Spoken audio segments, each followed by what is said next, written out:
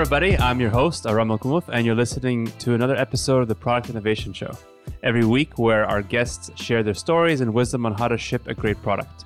Today, I'm joined by Abhishek Basan, who is a head of product for a credit assessment platform for small business lenders called Uplink. He previously was a director of product at both Equifax and at TransUnion, and he got his MBA from Schulich in 2010. And worth noting as well, he's also the chair of the board for Oiko Credit Canada. So real subject matter expert when it comes to credit. So really happy for you to be on our show today. Abhishek, welcome. Thank you. Really good to be here and talking about this really close to my heart topic, how to ship a great product. As a product person, I would love to talk about that. Awesome. So the first question I have is maybe a kind of a big topic, but I was curious to ask, in terms of how do you identify, your purpose when it comes to what you do? And what I mean by that is like how you as a product leader specifically figure out what you stand for, and that doesn't make it sound too fluffy. Yeah, I know. I think that's a really fair question and a good question to start with. So I would say that my main focus over the last decade or so has been, and that's kind of what I think is my main purpose, is how do I facilitate wealth creation? And when I say wealth creation, I don't mean making money for an individual. I really mean more on a societal basis, how as a group of individuals, how from a social perspective we can create wealth, which really means how do citizens like you and me or businesses get access to services that they need to fulfill their life dreams? And for me, the means to that is financial inclusion. That's why all of my purpose, all of my work over the last 15 years has been focused in financial services, whether in a big bank or a credit bureau or a microfinance institution. Whatever I've done is all around this, whether B2B or B2C or B2B2C, is all around this financial inclusion to facilitate wealth creation. That's very interesting. I think you're one of the few guest speakers that has this like real focus towards the sector when it comes to product. And I'm just curious, like, how do you make sure that you're always focused on this objective? Yeah, I think that's a good point. It's so essentially, when I think about that, the how do I enable whatever I'm creating, whatever product? I think product has a huge role to play in it, because the way I create product, they need to be accessible. How will people consume it? How will businesses consume it? If I'm selling to lenders, for example, how will the lenders consume it? And they will enable it to their customers. I think that this accessibility is key part of how I design the product and how I think about making sure that when I'm going to solve the problem for who I'm looking to solve for, that will their problem be truly solved or not? I think that's the key goal for me that the product development should always keep in mind. Okay. And I think for this type of products that you build, how do you watch out for, keep in mind things like product market fit when creating anything net new? And maybe before we even get there, how would you, in your own words, define it for the audience? See, yeah, that's a question which I often get asked many a times. See, the big problem with the word product market fit itself is that here the product is coming first. I wish it was market product, but that doesn't sound right. So product market, it's easier. You have to start thinking about who is your user and who is your target customer. And most importantly, you have to understand what truly is their pain point. You have to really be part of their lives. And what is that? And you can't start living with them. But what I mean is that you really have to start listening to them, understanding what truly their challenges are.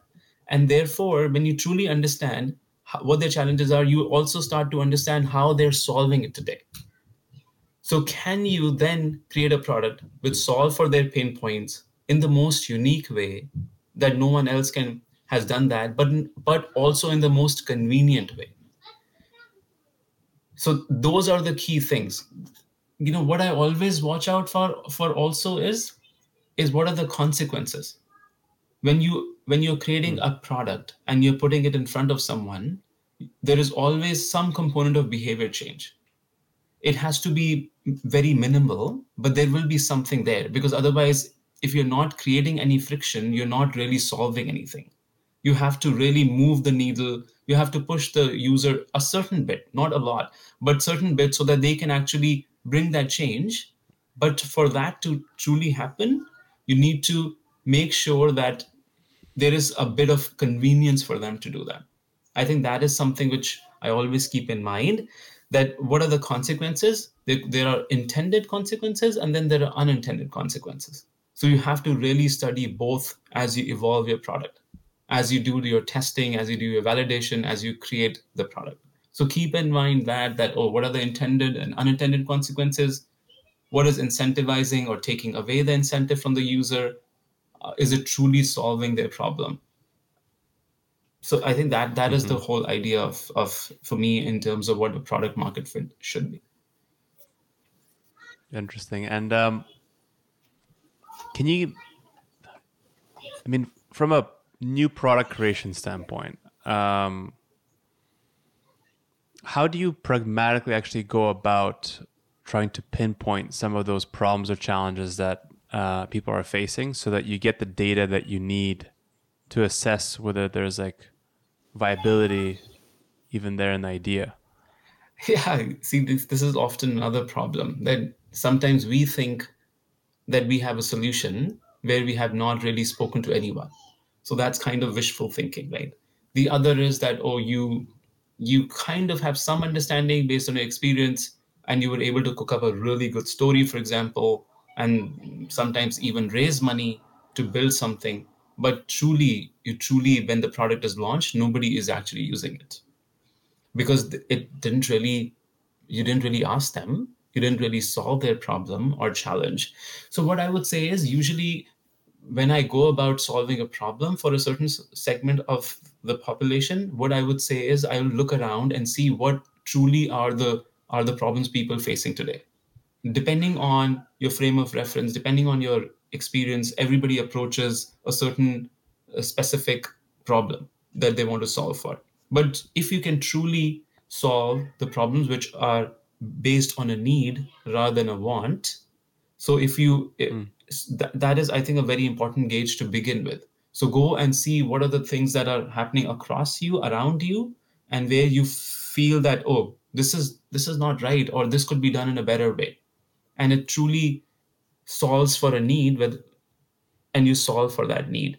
Because ultimately, for me, the product has to go and create a meaning in their lives. And when I say meaning in the user's life, what I mean is that, are they getting access to the service that they need, which will help them achieve their life goal, whatever their next life goal is?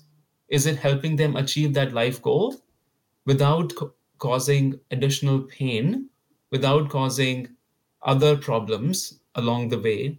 If you can do that, then that's their starting point. Okay.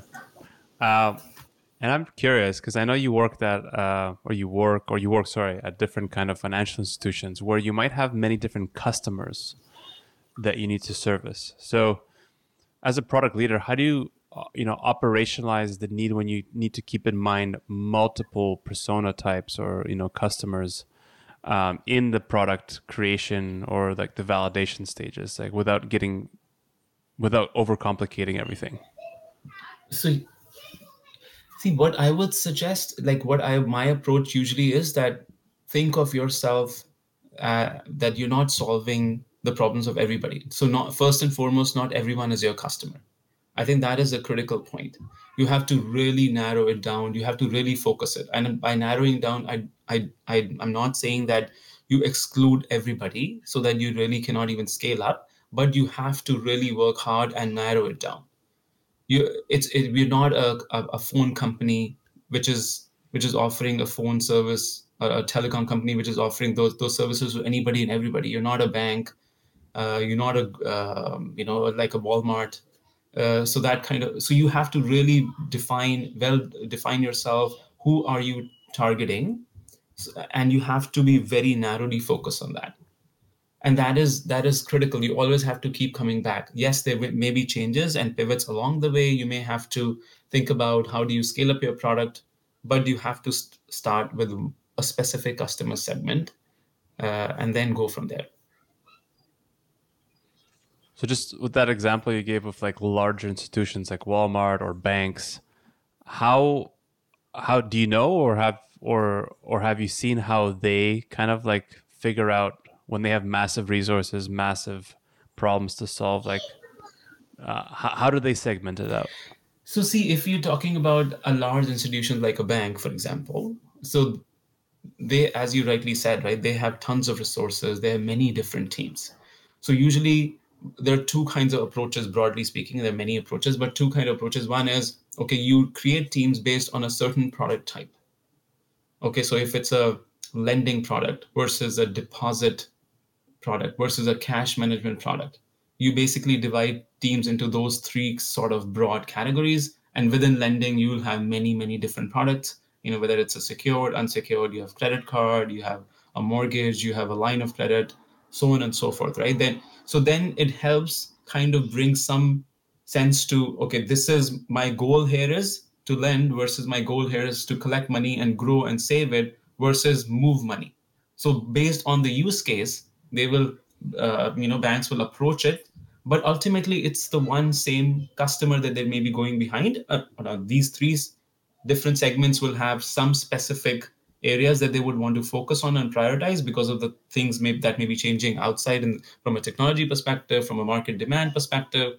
But overarching, they still have to manage that, oh, if I'm going behind, because there is overlap across all, for example, you and me, we need services across all three buckets. So then Mm-hmm. how do I rationalize what I am actually serving them based on what their life scenario looks like today? So if I'm a bachelor versus I have a family, two different scenarios. So that's, but so which is very different from someone who's building a startup, right? Like a big organization, big resources, they can siphon off these areas, but they have to make sure that they don't become silos. So many a times they became silos in the past. With now availability of data and technology, with AI and machine learning, with they are trying to connect all these things through data lakes, through data warehouses, so that they can really understand and also predict in future. So that is something which is very important from a product perspective. Product has to have ears and eyes on the ground on how things are changing, bring it back internally, and make sure everything is aligned to that, where you are today but Mm-hmm. where you're going in future. Whereas a startup which is very focused, okay, this is the one problem that I'm trying to solve for, and then you make sure that you go behind and stick to that. You really validate very strongly before you say whether it works or it doesn't work. So that's kind of the gauge. Awesome. And when it comes to startups specifically, like I'm sure you're familiar with companies that are in early stage. Maybe they get some funding, they get distracted with different kind of objectives. But I've seen I've seen a lot of startups, unfortunately, um, rush to scale out their business or their product when there isn't enough traction. And so I'm just curious, what would you say is enough traction in order for you to warrant scale? See, this is a tricky question, right? So I have been advising a number of startups over the last few years as part of some, different accelerators and incubators, and now building Uplink as a credit assessment platform. See, there is always that dynamic around, oh, are we moving fast enough? And there could be pressures from the sales side, from the investor side. Do we have enough traction? If you look at today's scenarios, how investors have completely, like, the mood has changed. Money was free flowing, Mm-hmm. and now versus kind of the taps are dry. So it's a clear problem of focusing on one versus the other. Instead of saying growth, growth, growth, and now the focus has come to profitable growth. How are you managing your margins? What is your EBITDA? Which should always be the focus. And that is the core problem. That is the core problem. So how you distribute your product, how you actually go and connect with your target customer, So that is something which you always have to keep in mind. So what I would say is, from a traction perspective, you have to think about what features you're bringing to the table. So think of that as like, if I have to divide my the feature set into three broad buckets. Bucket one would be sort of the core set of features that have come out of my user research. We can call it MVP, or slightly beyond MVP. The second bucket is sort of the wish list that you're hearing from different people, and that's where the problem around traction comes in. That, oh, I'm hearing this, let's build this. I'm hearing this, let's build this. Don't build it, put it in a separate bucket. Put it in a bucket where we call it like a future wish list kind of bucket, and you see whether there is enough number of people who are saying whether they want this kind of feature or not. And then the last bucket, the third bucket, would be a set of features or demands or market kind of things that are coming from your very strategic partners, your strategic relationships. And those will feed potentially your bucket one or bucket two, depending on the priority. So you always have to keep in mind when you're building that, are you building, how your roadmap is coming along and what moves into the backlog versus what remains out of the backlog based on these three buckets. As long as you have that discipline. So what is the outcome, right? The outcome is, just like in business, you have business ARR, right? We talk about annual recurring revenue to track business traction. On a product side, you also have to have a product ARR. So what is this product ARR? And, are you activating your product in the right way? Do the customers have a good experience when you're activating, onboarding these customers, onboarding these users? Depending on whether it's B2B or B2C or some hybrid version of it. The second is, once they have been onboarded, are you able to retain them? Are they engaging with the platform? Are they coming back? How much are they using? Did they use it once and then they left it, or they continue to use it for a variety of different use cases? And then the last but not least, are they referring your product? So this product ARR is your key metric or gauge to see whether you're gaining traction, or are you falling behind, and how do you accelerate it? Okay.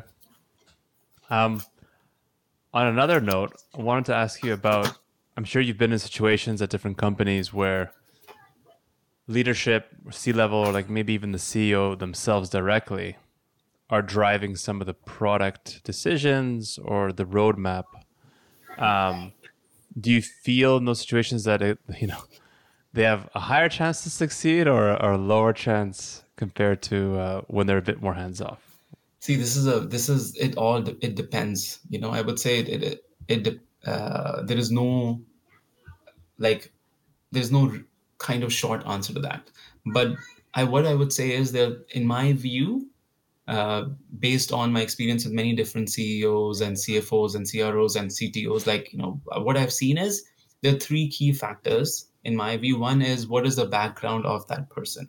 And by background, it doesn't mean their professional experience necessarily only, but what's their focus? So are they solely focused on driving sales? If that is the case, then you will find yourself in a problem zone as a product person, that there will be sort of a chasm, or there will be friction between, say, on one side you have technology, you have data, you have analytics, and they will kind of be at odds with how sales want to run the organization. So there has to be some pragmatism in that. If the CEO is a leader who is pragmatically looking at that, and there are sometimes pressures from a market from a short-term perspective, that's different. Okay, if the market or if the situation is such that you have to really drive sales, that's fine, but there needs to be alignment on that. But if that is the overarching goal in all scenarios always, then that's a problem. The second piece is, beyond that, what kind of domain expertise the CEO has in the area that you have launched your product in. So if they understand how the customers, how the users behave, how they make decisions, then they will have a really good appreciation of why you as a product person is doing what you are supposed to be doing. You always have to keep feeding that. So it's a very big responsibility on the product, being the ears and eyes on the ground, that you have to feed that to the CEO, to everybody in the organization. Make sure that they understand at all times. And last but not least, I would say is, once they if they have the right expertise, if their focus is right, then it's all about how they're able to communicate where they really want to take the organization to. I think those three things together, will really help succeed or not succeed. If they truly understand the product value prop, then they will take the right decision. If they have a doubt around product proposition, value proposition, then there will be problems. Mm-hmm. On that note, I wanted to ask you your perspective on organizations that are a sales driven culture versus a product led culture. I think you kind of hinted there in your prior response, but I've been seeing that a lot more companies are moving to a product led growth kind of focus. And I wanted to get your thoughts in terms of in which scenarios or industries or sectors do you see that being the path forward versus more of a sales driven one? See, this is see, as a product person, my bias is always towards, okay, that all organizations should have a product lens first. Because what is it truly a product lens? A product lens is you're thinking about user first before building anything. Because if the user is happy, if the customer is happy, then you really are truly serving them the product or services that they need. And then the revenues are an outcome of that. Sales are an outcome of that. If you're prioritizing sales, then you're always thinking about short term. Then you're playing, for example, the price tactics. So there are industries where when they are heavily commoditized, when there is complete lack of differentiation, which truly should not be the case. If you really want to differentiate and be successful, then you have to not be a commodity. For example, I'll give you an example. Till a few years back, if you think about vacuum cleaners, before Dyson kind of came in and started innovating this product category, it was a heavily commoditized product category. People really, bought a product based on maybe which company is offering more warranty. So that was one of the differentiators. There's not a lot of differentiation. I will go with the price point and maybe a warranty. Okay, I've heard this. But then they completely changed. They made it a product first approach instead of a selling first approach. They redesigned and they charged a hefty premium and sort of went there where no one else did. Same happened with products like Wi-Fi products, the Nests of the world. Mm-hmm. So the idea is, if you are sales driven, then you're always most likely playing a price game. So that's kind of my take on it, but yeah. Yeah. And with your career to date in product, what are some of the main lessons or principles that you keep coming back to? See, the biggest thing that I always keep at the back of my mind is that as a product person, you need to be a spokesperson for your customer, for your target user. I think that is the most critical. You cannot create products that are self-serving. And by self-serving means that it serves the company and it looks good on your resume. It makes you feel good. Nothing of that matters. You have to really, truly help the person you are trying to sell your product to. If it makes their life better, then you as a product person has succeeded. So you have to be really humble about it, that you don't know everything. And then things are changing. You really need to always learn. Oh, I have to always learn. Okay, I don't know. And the more people you talk to, the more open you are to listening. And by listen, see, there's one example I'll give you. So I was talking to one of the companies that I was advising, a fintech. So there were three main leaders. One of the they all were aligned to the idea. They liked the idea and they were building this product. But when I was talking to them, then I uncovered that yes, they liked the idea, but they truly made one or of the founders truly did not believe that idea. So there is a difference between liking the idea and building something which will be very successful versus truly believing. So what is that difference? The difference is when you truly believe the idea, then you have actualized it. Like you have imbibed the idea to an extent that you truly, there is no explanation needed. You already understand why it matters, and that can only happen if you have if all of the people in the team really understand truly how the user or the target customer goes about making that decision or goes about solving the problem that you're trying to solve. If you don't understand that, then you will never believe in the idea. You will like the idea, you may build product, but you will never believe in it.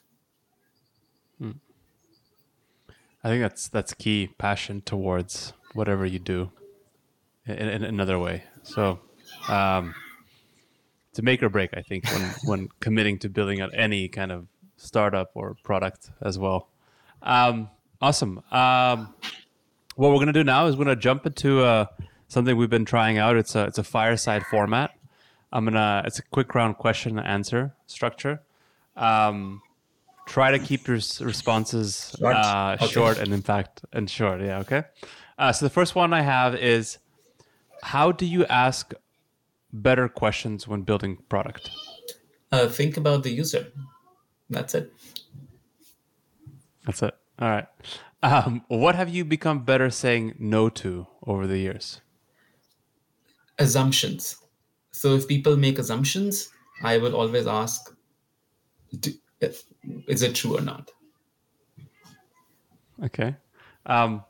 If you were only were to work 5 hours a week on something in your product, what would you want to spend those 5 hours on? See, I would love to talk to people and teach about how to build products. Those are the main things I would do, like teaching and then talking to people. Okay. Any controversial views you hold? I'm not sure, but I think, and this has been a recent evolution. I used to think that democratic thinking is the best approach, which I still do, like to get ideas. But in terms of choosing, I think it should be based on merits, and not that everybody has to agree. That it's not en masse consensus. Rather, choose something based on merit, which is backed by data, backed by real people, what will impact their lives, rather than, oh, this is the consensus view and let's go with that. Okay. Is there any other profession other than what you're doing right now that you would like to attempt? Oh yeah, I would love to act. Oh, really? That's awesome. All right. To date, what's been the most worthwhile investment you've made in yourself? See, I would say the most worthwhile I would is buying a piano for my daughter. Like, it's not, when I think about myself, as it's all about, for me, a lot about family as well. So introducing her to music as a learning, getting a piano, and she plays really well. She has really good ears. I mean, so it worked out. So that, I think that is the best investment for me. Okay. Awesome. Any books or any pieces of content that have greatly influenced you over the years in product? See, I would say it you have to go beyond the realm of a specific subject. So I really like understanding people, how they behave, how they've learned things. So, and for that, you also have to kind of be at peace with yourself. So this book by Dalai Lama called Art of Happiness is something which has appealed really well to me. Uh, Other than the brand management books, which there are a few, which I really liked in terms of how you add meaning to people's lives so that they can really trust. So you have to go beyond just selling something. You have to really make sure that they trust you. And then that can only happen if you're truly adding meaning to their lives. Okay, awesome. I haven't heard that book, so I'll check it out. Yeah. Last question I have is, what do people never ask you that you wish they did? See, I think it's funny. I would say that it, I would say it's very basic, right? It's a simple question that people don't ask sometimes.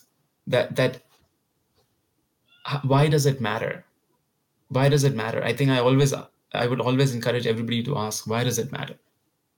Are you truly doing something that will help change someone's life? I think that is the key question for me. So if you can ask that, why does it matter? Then I think that's the key question for me. Okay, awesome. Oh, well, this was Well, great, thank you. Abhishek. Thank you so much for your time and sharing all this knowledge with us today. And always thank you to our listeners for tuning in and joining us.